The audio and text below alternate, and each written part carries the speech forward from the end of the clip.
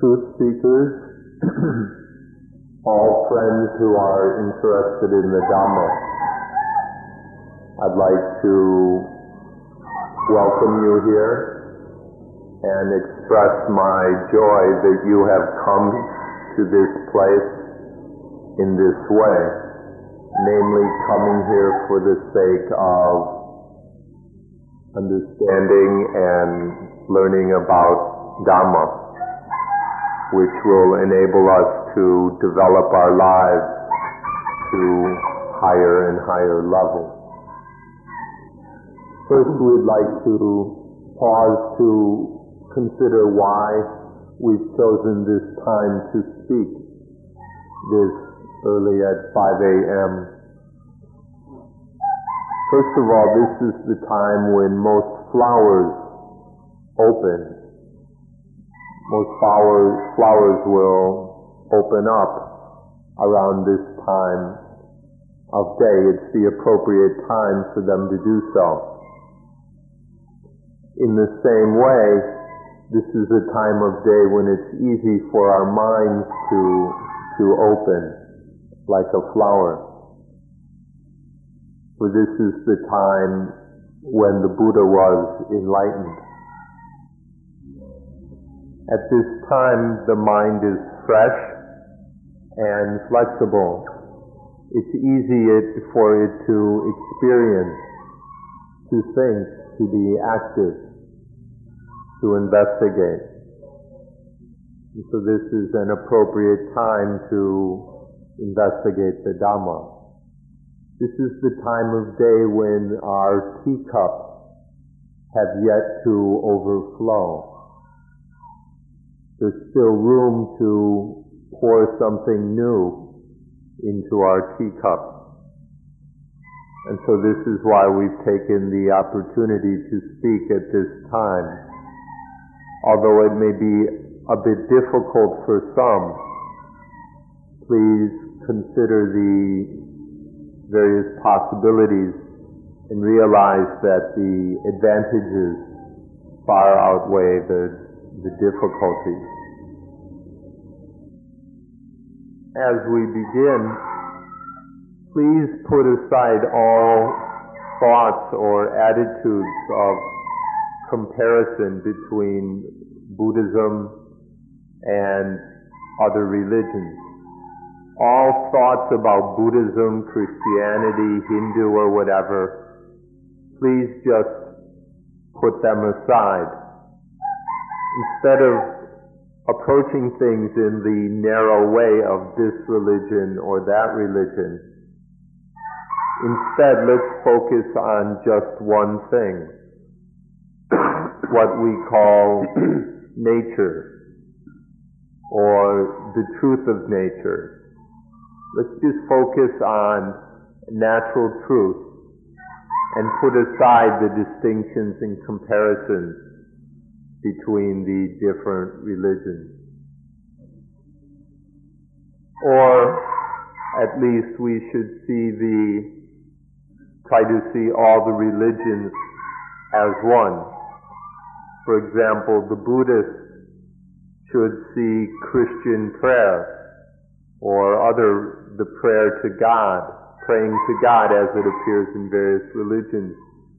Buddhists should see this as an attempt to practice correctly according to natural law, natural truth. We should observe that all people, all human beings, no matter what religion they follow, have the same problem. All of us have the problem of suffering, our pain, misery, suffering, or what we call dukkha. Whether we're Christians, Muslims, Buddhists, Hindus, Sikhs, Jews, or whatever, all of us share the same problem of dukkha, of pain, of suffering. Doesn't matter what religion we follow. It's just in the same way that all of us have the same color blood. No matter what religion you follow, your blood is red. And in the same way, we all share the same problem. The problem of life for all of us is identical.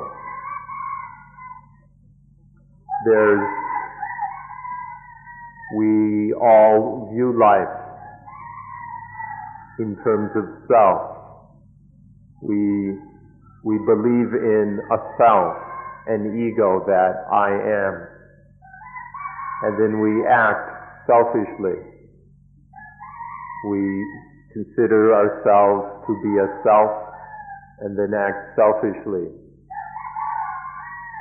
And so this means all of us have the same problem.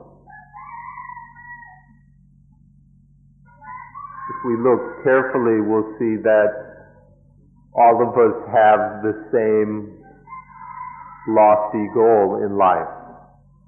The highest goal of all religions is the same, which can be summarized in two words: blissful and useful.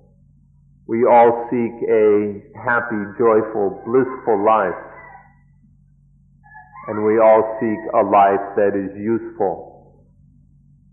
So both blissful and useful is the common goal that all our religions share. But our lives are unable to be blissful and useful for one single reason: selfishness. Because of selfishness, none of our lives are truly blissful or fully useful because of selfishness. But because this is understood, all the different religions work to eliminate selfishness. The methods and techniques differ. We go about this practice of eliminating selfishness differently. But we all see that we share the same goal, and we see that the way to achieve a blissful and useful life is to eliminate selfishness.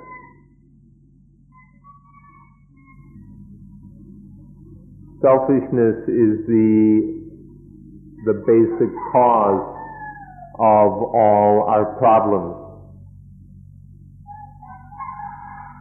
And it's what keeps us from a life that is peaceful and useful.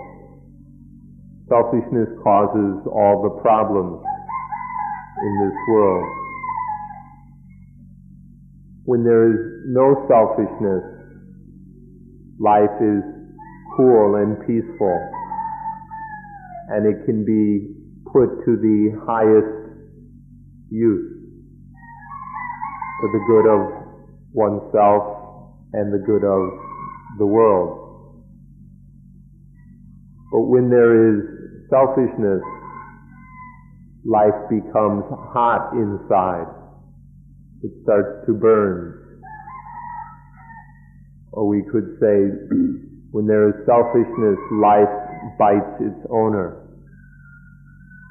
Selfishness is worse than a dog. The dog will never bite its owner the way selfishness does. But we think that when we are selfish, we're thinking, selfishness is thinking it's doing what's good for oneself. But in fact, selfishness is doing damage. It's harming itself, its owner. So this is why we seek, or we see the need to eliminate selfishness. To look in another way,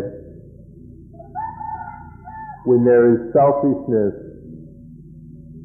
we don't think of doing any benefit to others. We don't think of benefiting ourselves. We don't think of benefiting others. We don't think of benefiting the common good. When there's selfishness, we don't think of doing anything of benefit for anyone. And so our life is useless because it benefits no one, not even ourselves.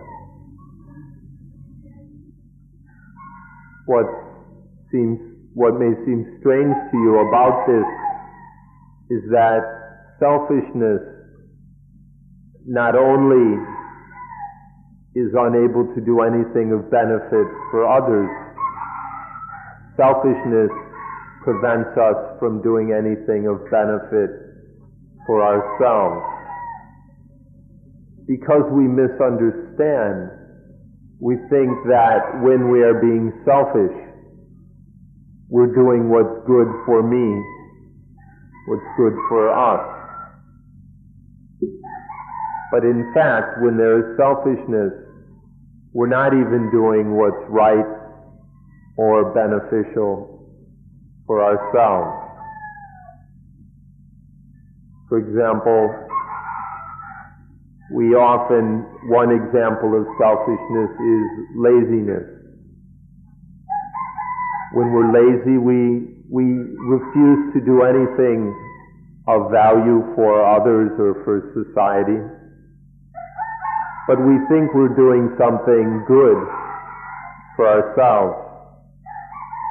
But in fact, we're doing absolutely nothing of value for ourselves. We're just frittering away our lives. When we're lazy, we don't do anything for others. In fact, we harm others.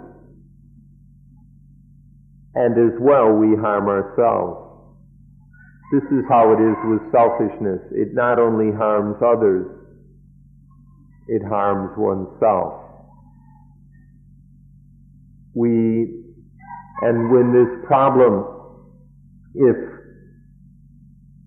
selfishness grows and grows, if selfishness grows, if we're in such a habit of indulging in selfishness, then it gets worse. And if there's way too much selfishness, we become neurotic and eventually go crazy. All the people filling up our mental hospitals are there because of excessive selfishness. All insanity is a result of excessive selfishness. And when selfishness has reached this point, one has wasted one's life. One's life is of no benefit, not even to oneself. When there's too much selfishness, all we think of is taking. One doesn't think of giving. Or when there's selfishness, people just demand their rights. But they don't think at all of duties and responsibilities. So this is how selfishness harms others as well as ourselves. It may seem strange, but selfishness actually does us more damage than it does to anyone else. Now we'll consider, as well as we can, this life that we are aiming at, a life that is blissful and useful. We'll consider the aspect of blissfulness or peacefulness. The life that is cool and at peace will have 4 characteristics. It will be clean, clear, calm, and free. It's clean because there's nothing dirty or defiling, messing up the mind.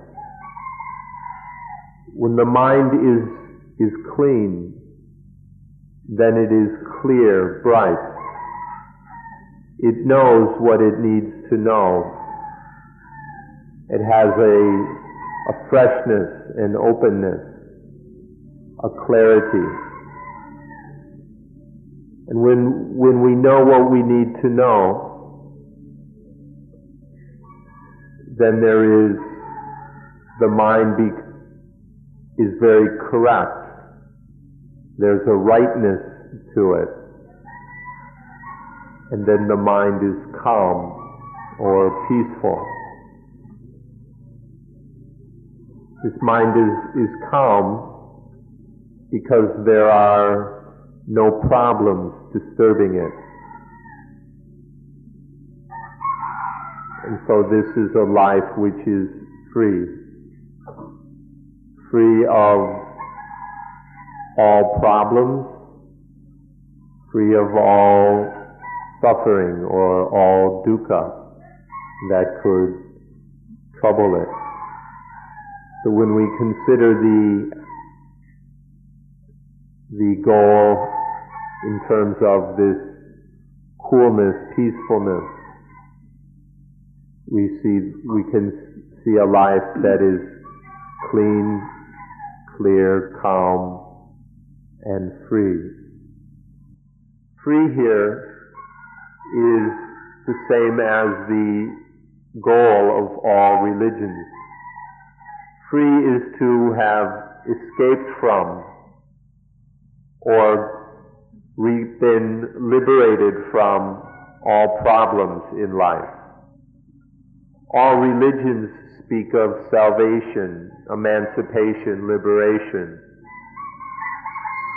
which is the meaning of to be free. And so this is the goal of all religions. Another name for this life which is clean, clear, calm, and free is a cool life, the cool life.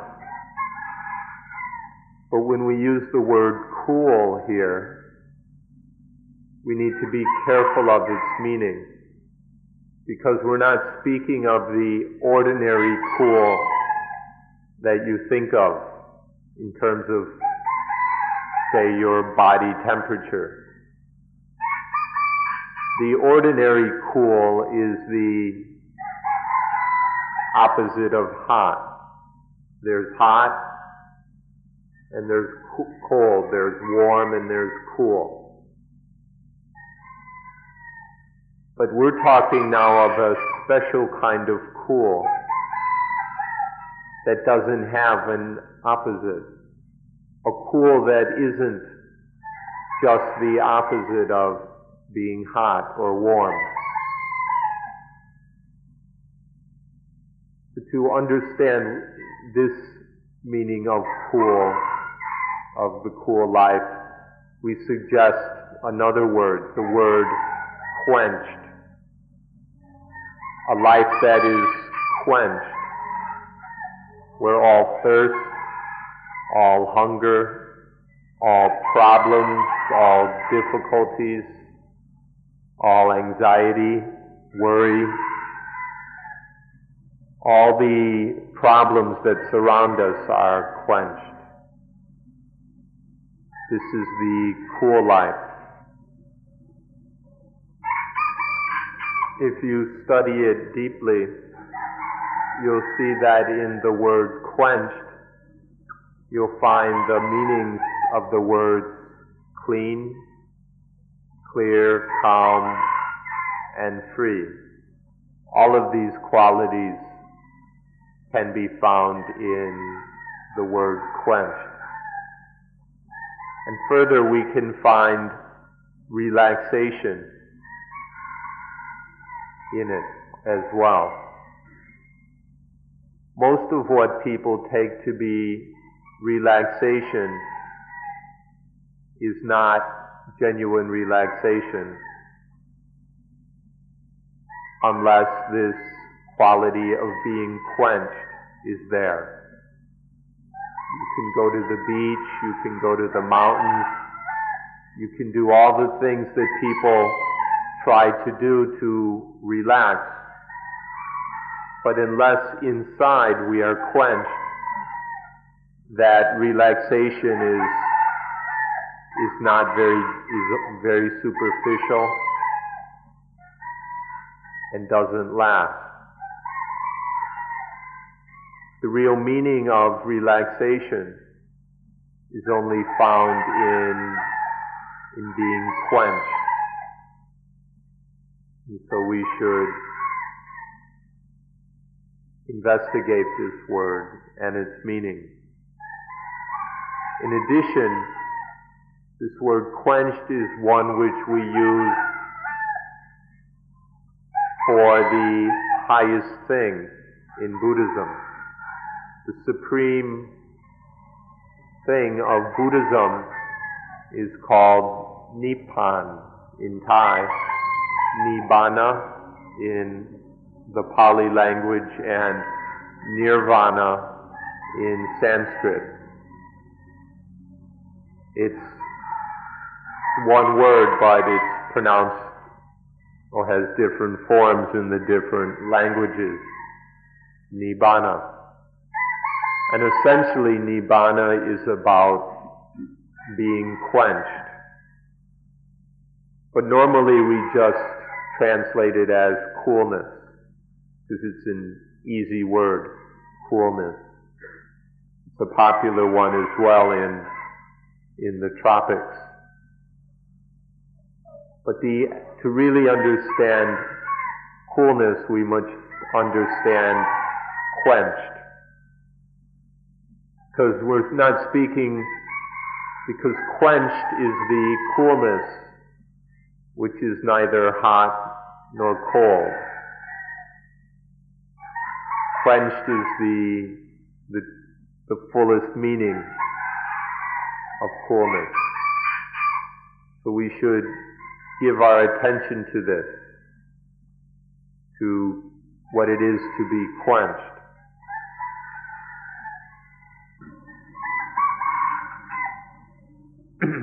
So please be aware that in being quenched, we find all the qualities of cleanliness, clarity, calm, and freedom.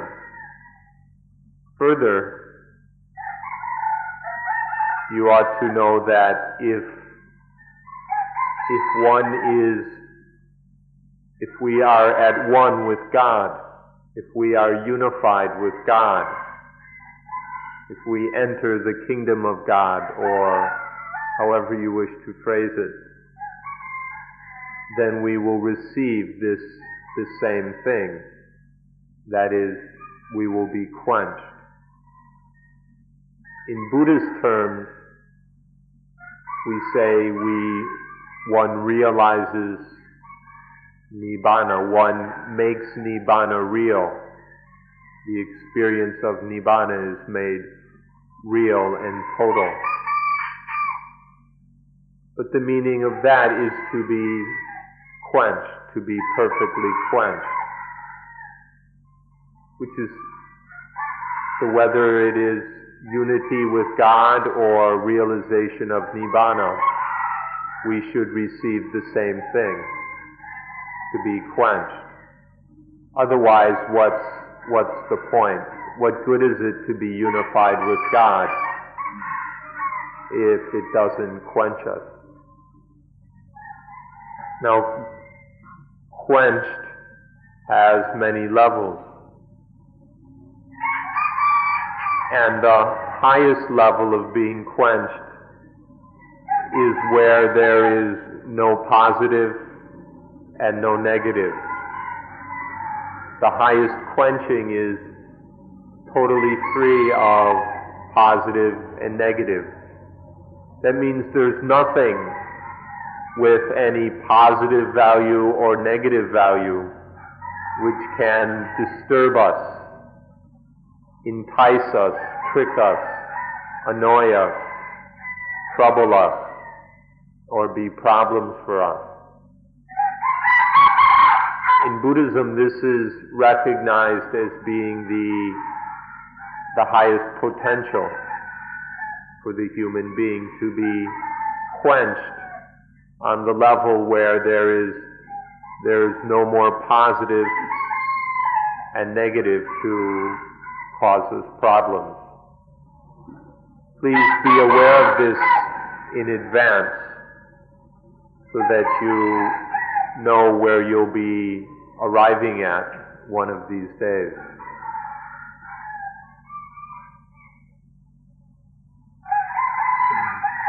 But now we are not quenched. We are unable to quench because of one particularly wicked, nasty, evil thing, namely selfishness. Because of selfishness, none of us are quenched. None of us are clean, clear, calm, and free. But all the religions of the world seek to eliminate selfishness in their different ways.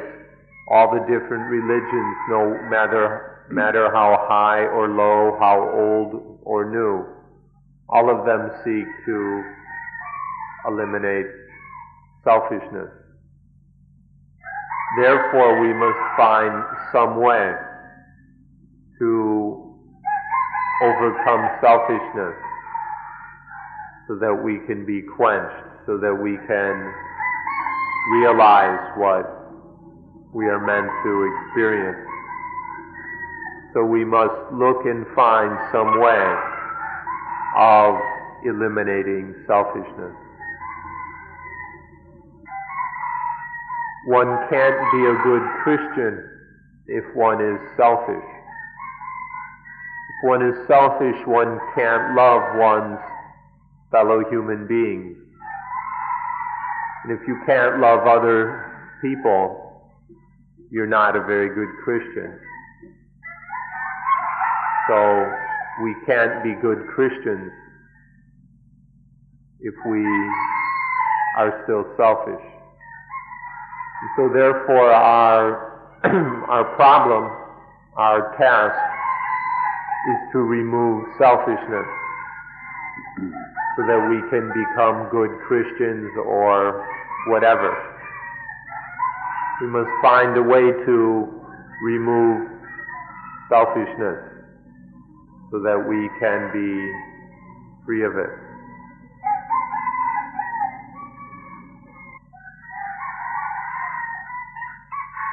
Even what we call culture, in essence, seeks to overcome selfishness. The real meaning and purpose of culture is to overcome selfishness on the ordinary level of worldly affairs. Culture is a means to control, limit, and overcome selfishness so that we can live together in this world peacefully with smooth and friendly relations. If we move up to the higher level of religion, then it seeks to eliminate selfishness totally. But we should appreciate that all cultures in this world, every culture has its purpose in limiting and overcoming selfishness so that we can live together in this world in peace. If we don't have culture, then there's no way that we can have peace in this world. If there isn't a living, functioning culture, there will be no peace.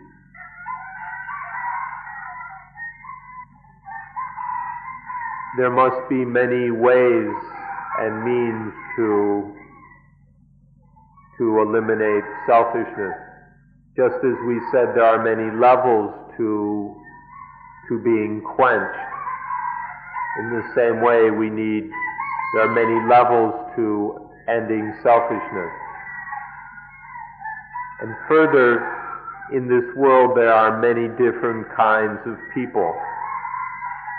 As you very well know, there are all kinds of different people, from the most foolish to not so foolish, to average, to intelligent, to the most intelligent. There are many levels of people, and so there must be many different methods for eliminating selfishness. So there are many different ways. For example, for ignorant people, foolish people, there are all the different ways they have of making their minds at ease, all the different superstitious practices we can find around the world. These are for the foolish people who know no better. But still they have these ways to calm and quiet their minds so they can be at peace. Then on a higher level, there are the various beliefs, a higher level of belief in angels and heavenly powers, the gods, or even a single God. For example, and then on this level, for example, one is taught to surrender one's life to God, to give one's life to God, to give oneself, one's soul to God. This is a way of ending self. This is actually a quite powerful way of ending selfishness for the people whose understanding is on that level. And then in Buddhism has a particular way of all its own. In Buddhism, the way to end selfishness is to realize the fact that there is no self in the first place. All selfishness comes from believing in that we are a self, in believing that one is a self. But when we see the fact that we are not self, then there is no way for selfishness to occur. So these are just a brief scale of the potential from the most very foolish, superstitious practices on one level to the use of wisdom on the highest level to realize that we are not self. There are these various methods. You should be very careful to choose the method which is appropriate to your own life. The center where you are staying has one primary purpose, which has two aspects. At this center we aim to help everyone to understand on the deepest level possible that there is no self, that self is an illusion. All of us are living, but our lives are not self. And so we will study in particular the law of dependent origination, or paticca samuppada, which you will be hearing more about. Because this, if we study it properly, reveals very clearly and profoundly that life is not self. But even with this understanding, we keep recreating the self because of our ignorance or because of our instincts which are neither good nor bad, but are ignorant in that they don't know any better. They do the best they can, but our instincts are still ignorant. And therefore, we have an instinctual sense of self. And then through the education and conditioning we receive as we grow up, this is strengthened and the belief in self becomes stronger and just becomes a basic assumption of all experience. So we also, because this is so deeply, because it's both instinctual and deeply conditioned into all of us, this belief in self, we also must develop a means to be able to cut through all that conditioning. And so this is why the second aspect of our purpose at this center is to practice anapanasati, mindfulness with breathing. This is to develop the mental sharpness to cut through our ignorance so that we can, the understanding of not self, of our selflessness, can then solve all our problems.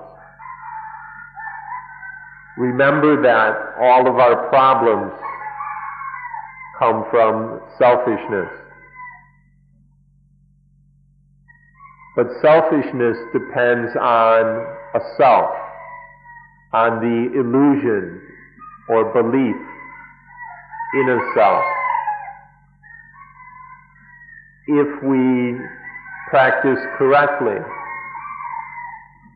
we have the understanding about not self, and we have trained our minds to the point where they can master all situations.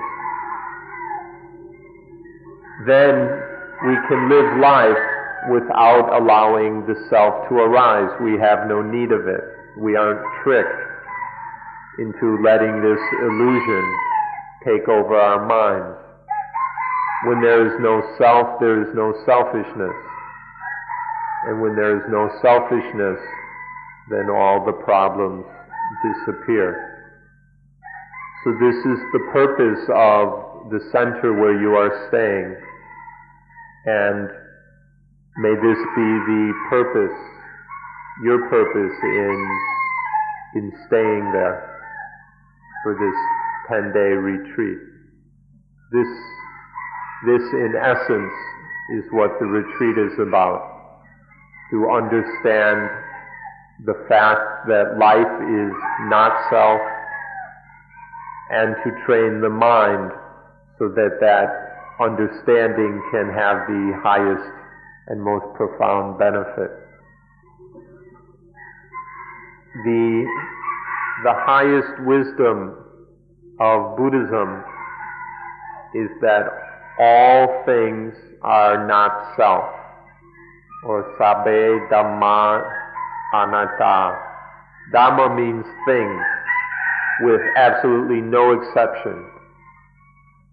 All things are not self or not soul.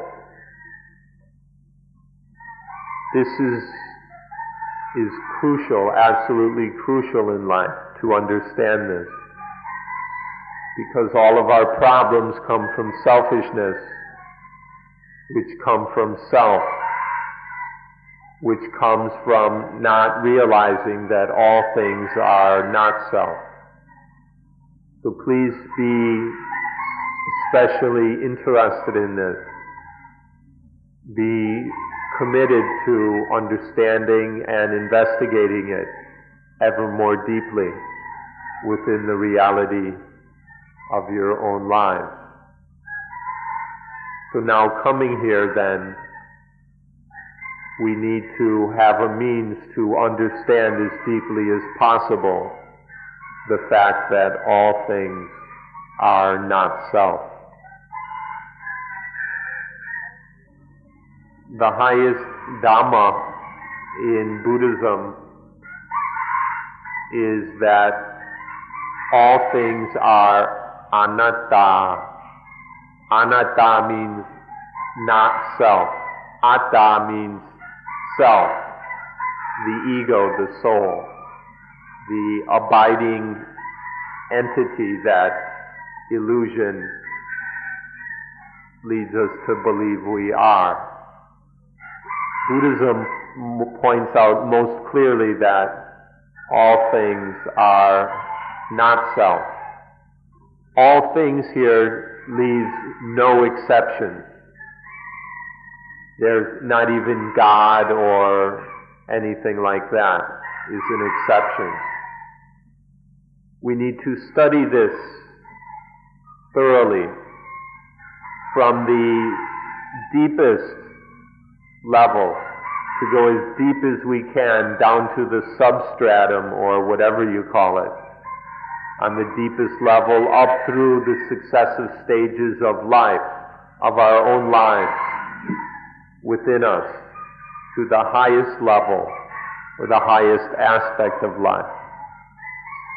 So the entire range of our lives, all the things that make up our lives and the world around us, we need to study this all to see that everything, without any exception, is anattā, or not self, not soul.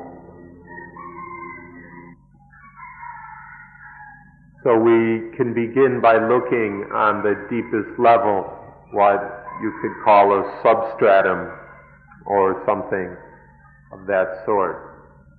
On the deepest level of life, we have what are called the dhatus. The dhatus. This word's a little tricky to translate. It's usually translated as elements, which we'll use here, but it's not a perfect translation.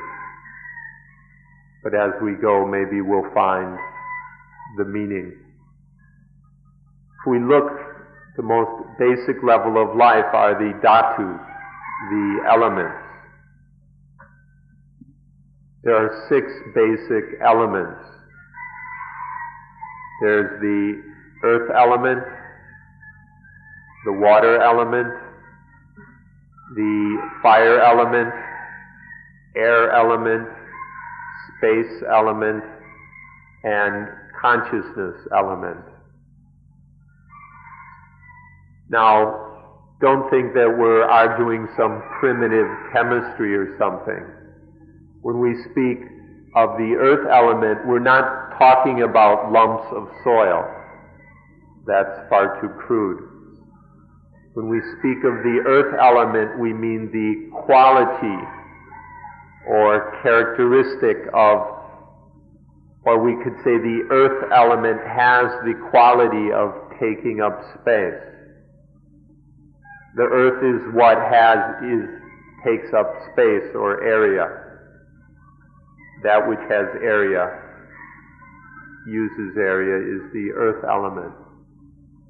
The water element has the quality of holding together, or cohesion.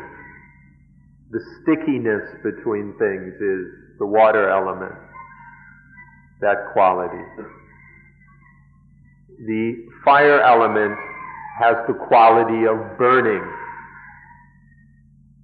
meaning burning up the old and releasing the new. And so change, the quality of burning and changing, this is the fire element. And then the air element is gases as they evaporate or move. So the quality of the air element is movement. These are the four physical elements. Then there is the space element. The space element is the element of void, of voidness, in which other things can enter. In fact, this space element is the basis for all the other elements. If there wasn't space, there wouldn't be a place for the other elements. And then the sixth element is the element of knowing, of feeling, of experiencing, the element of consciousness, vijnana dhatu, the consciousness element. This is the mind element. The first four are physical, totally physical. They're what can be known, but they don't have the ability to know in themselves. The fifth element is neither mental nor physical. It's just space. It's neutral. And then the sixth element is mental, the mind, the conscious element which knows. These are the six basic elements are the substratum of all life, of your life, of our lives. And if you look at them, take a good look at the earth element, and you'll see that it's not self. Look at it and you won't find a self or a soul anywhere in the earth element. The water element is the same. It's not self. And the same with the fire element, the water element. They're not self. The space element, it's neither body nor mind, here nor there. How could that be a self? And even the element of consciousness is not self. If we study this basic substratum of life, we'll see that none of them are self, or all of them are not self. And if this is what our life is made up of, then our life is not self. So this is just one way to examine and study life in order to realize that the self is an illusion and the reality is that all things are not self.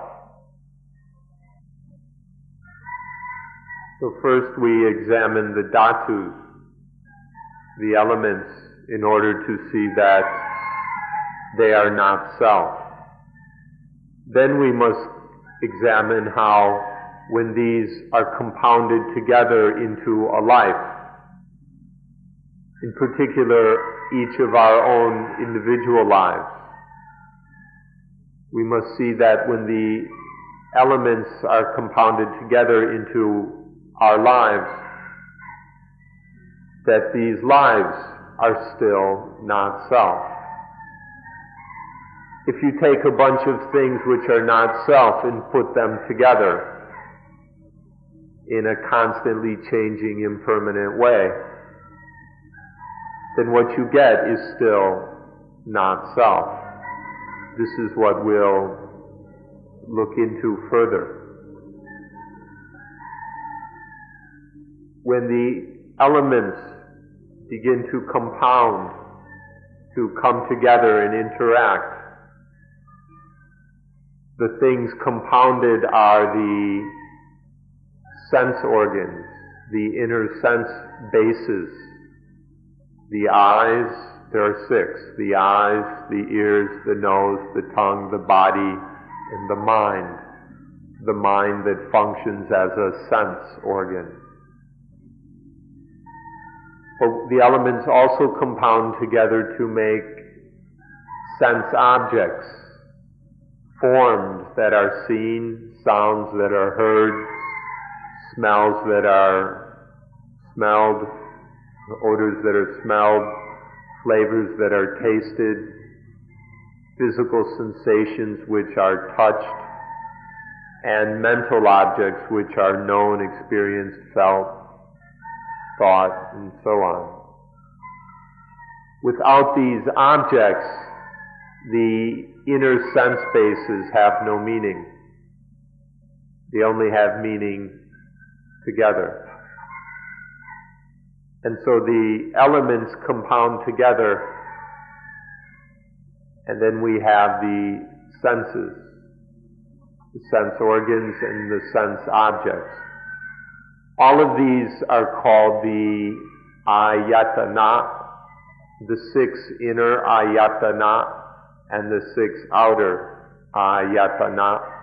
Ayatana means a means of communication or a medium, or in this case, since there are 12 media, they're the sense media, or we can just say the media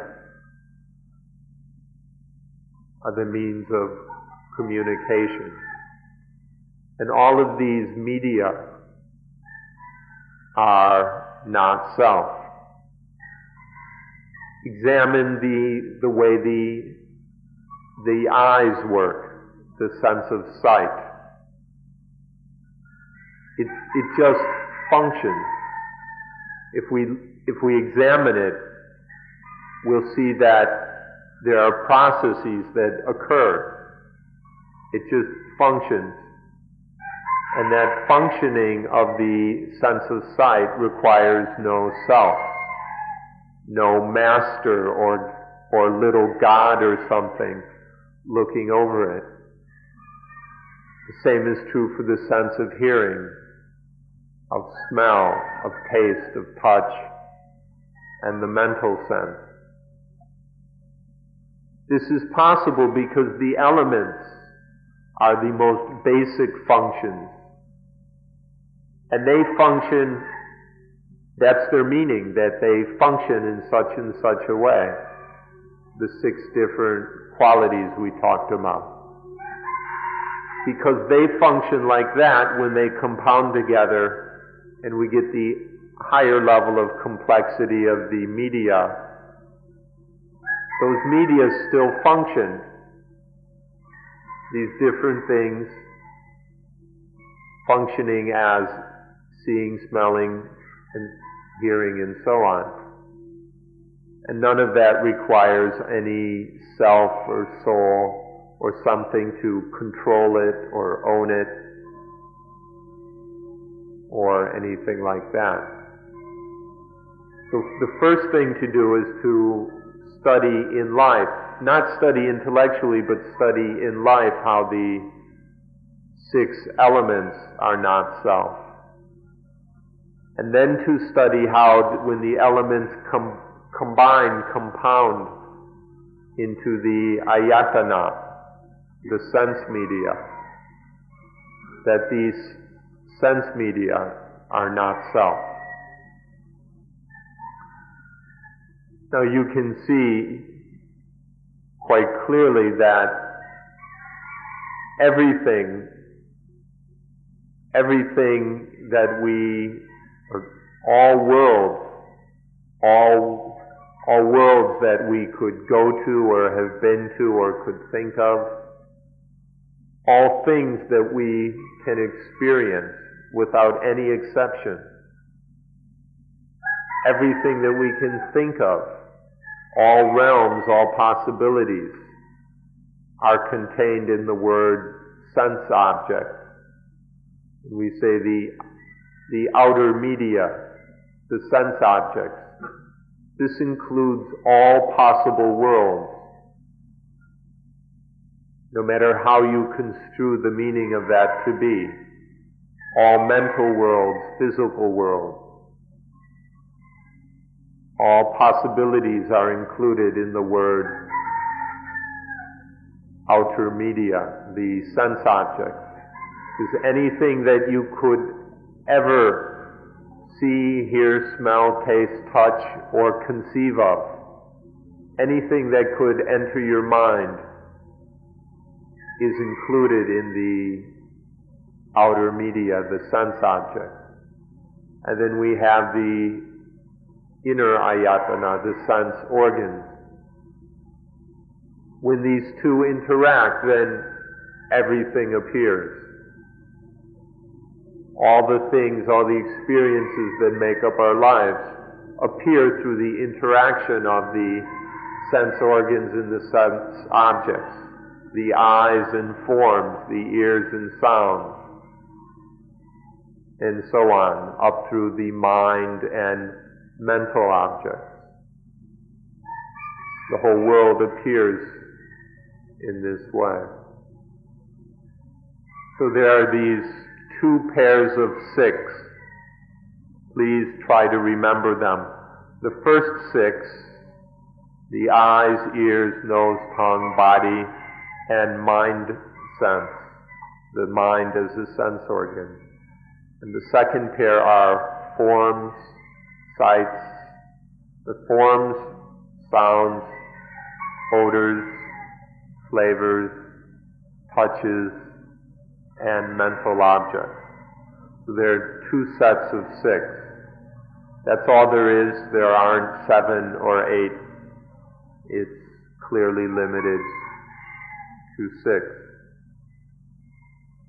Now these 2 sixes, these outer and inner media, interact and compound, condition, concoct up into all kinds of different things.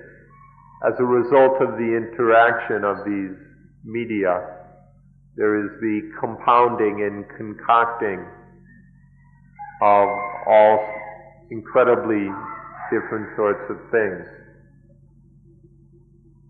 So we ask that you patiently stay with us and listen as we explain some of the ways that things are compounded, concocted out of the interaction of these media. You may not be able to memorize it all, but please listen. When we have these 2 sets of media or ayatana, when they come together and interact, they don't all at once, all 6 messing about, but when one of each, when one pair interacts, there arises something new. And so we say through the interaction of the inner media and the outer media, there arises various things associated with the ayatana or dependent upon the ayatana. So when they first interact or intermix, there arises these 6 vijnana, or the 6 consciousnesses, the 6 kinds of sense consciousness. Because here consciousness means to know a sense object via one of the ayatana. Just as there are 6 sense organs, 6 kinds of sense objects, then there are 6 kinds of sense consciousness. Knowing forms, knowing sounds, knowing odors, knowing flavors, knowing touches, and knowing mental objects. Next we come to a 4th group. When there is the inner sense organs, the outer sense bases, they interact, and then there arises consciousness, then the 4th group is called contact, or in Pali, patsa, or contact.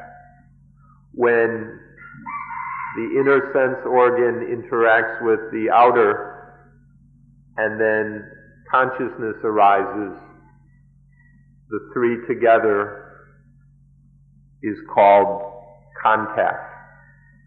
Contact has 6 members as well, corresponding to the eyes, ears, nose, tongue, body, and mind sense. So there are 6 kinds of contact making up the 4th group.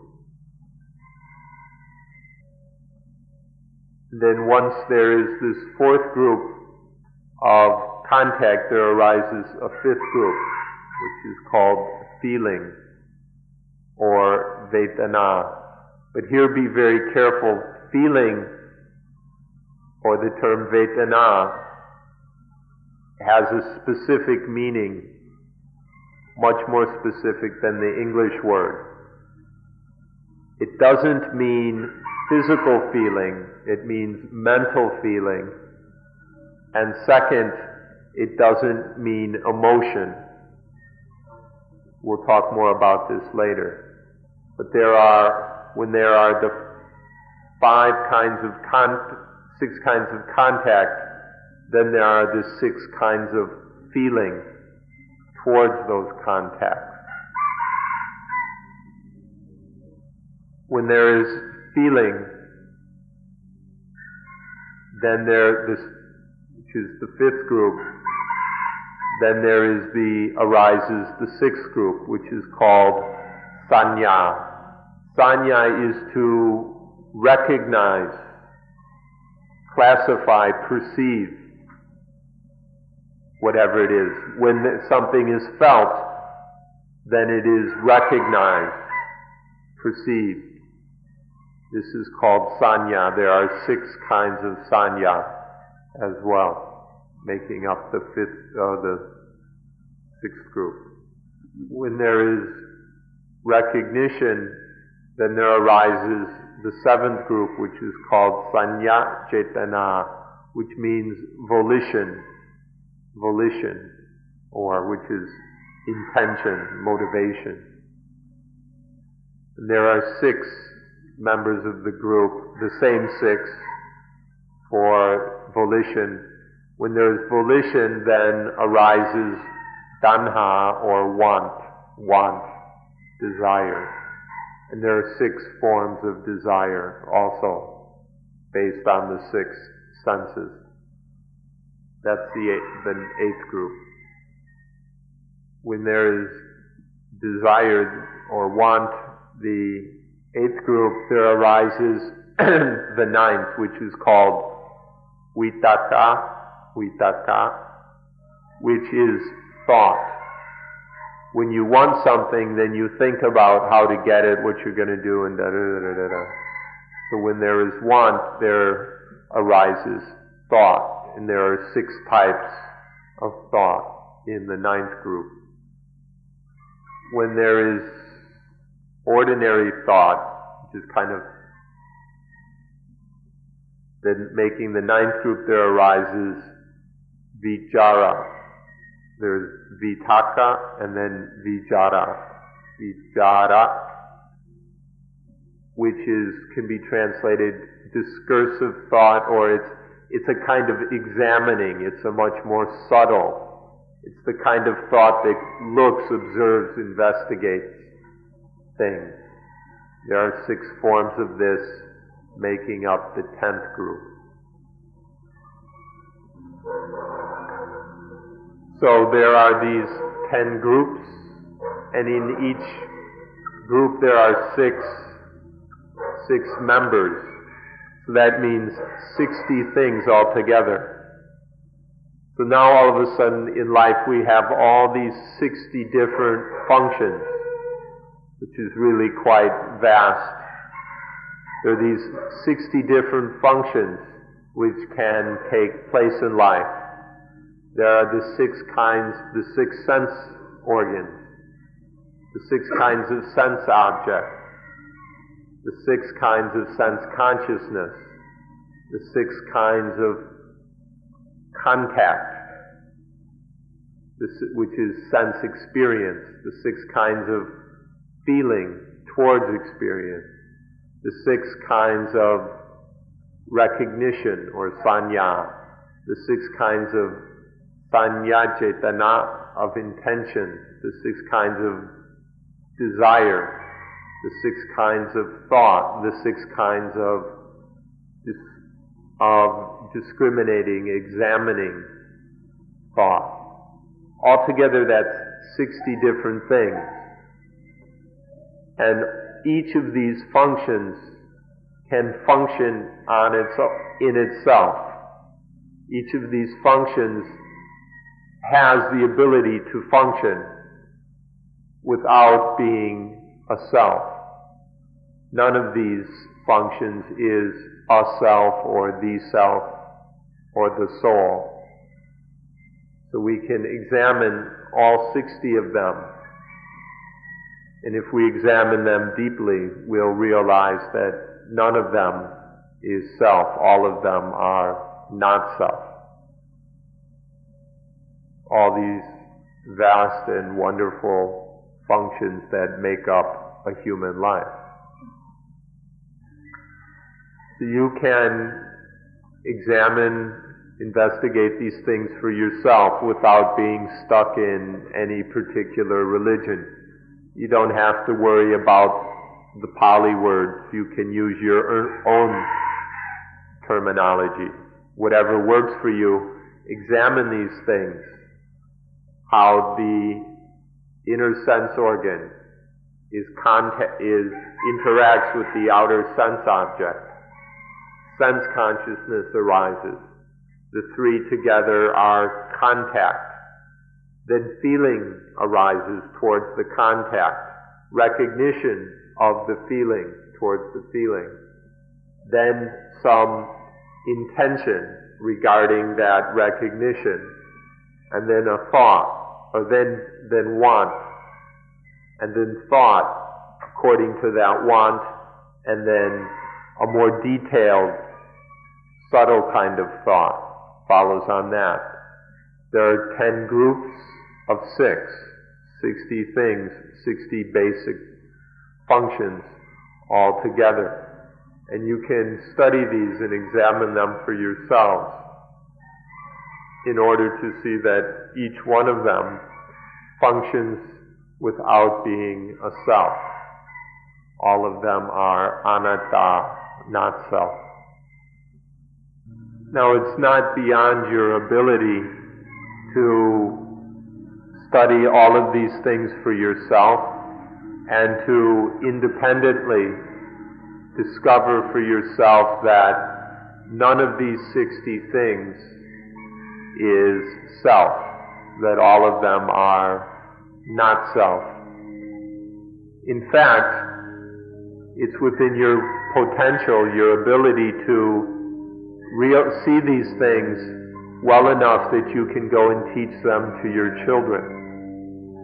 We'd like to challenge you in this way that you can actually understand these things enough to be able to teach them to your children or younger brothers and sisters or whoever. So there's the first set of 6, the 6 elements,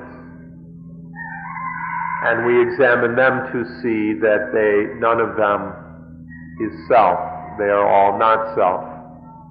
And then we have the 60 mechanisms, the 60 automatic mechanisms arising upon the senses, based on the 6 ayatana, eyes, ears, nose, tongue, body, and the mind sense. And all of these automatic functions, mechanisms, are not self. This is something that we cannot do for you. It's something within your own ability to independently examine and realize. The more we do this, the more we see that there is no self. There is life, there is body, mind, but there is no self. The more we see this, the less the self, the ego, arises, the less selfishness there is in life. That means the less problems and hassles, which means the less pain, less dukkha. So our time's just about up. Today we've talked about the 6 dhatus, elements, and 60 things arising dependent upon the ayatana. So next time we'll talk about the 5 khandhas or aggregates and how they arise within dependent origination. So, but for today, time is up. Thank you for your patience and attentiveness. That's all for this morning.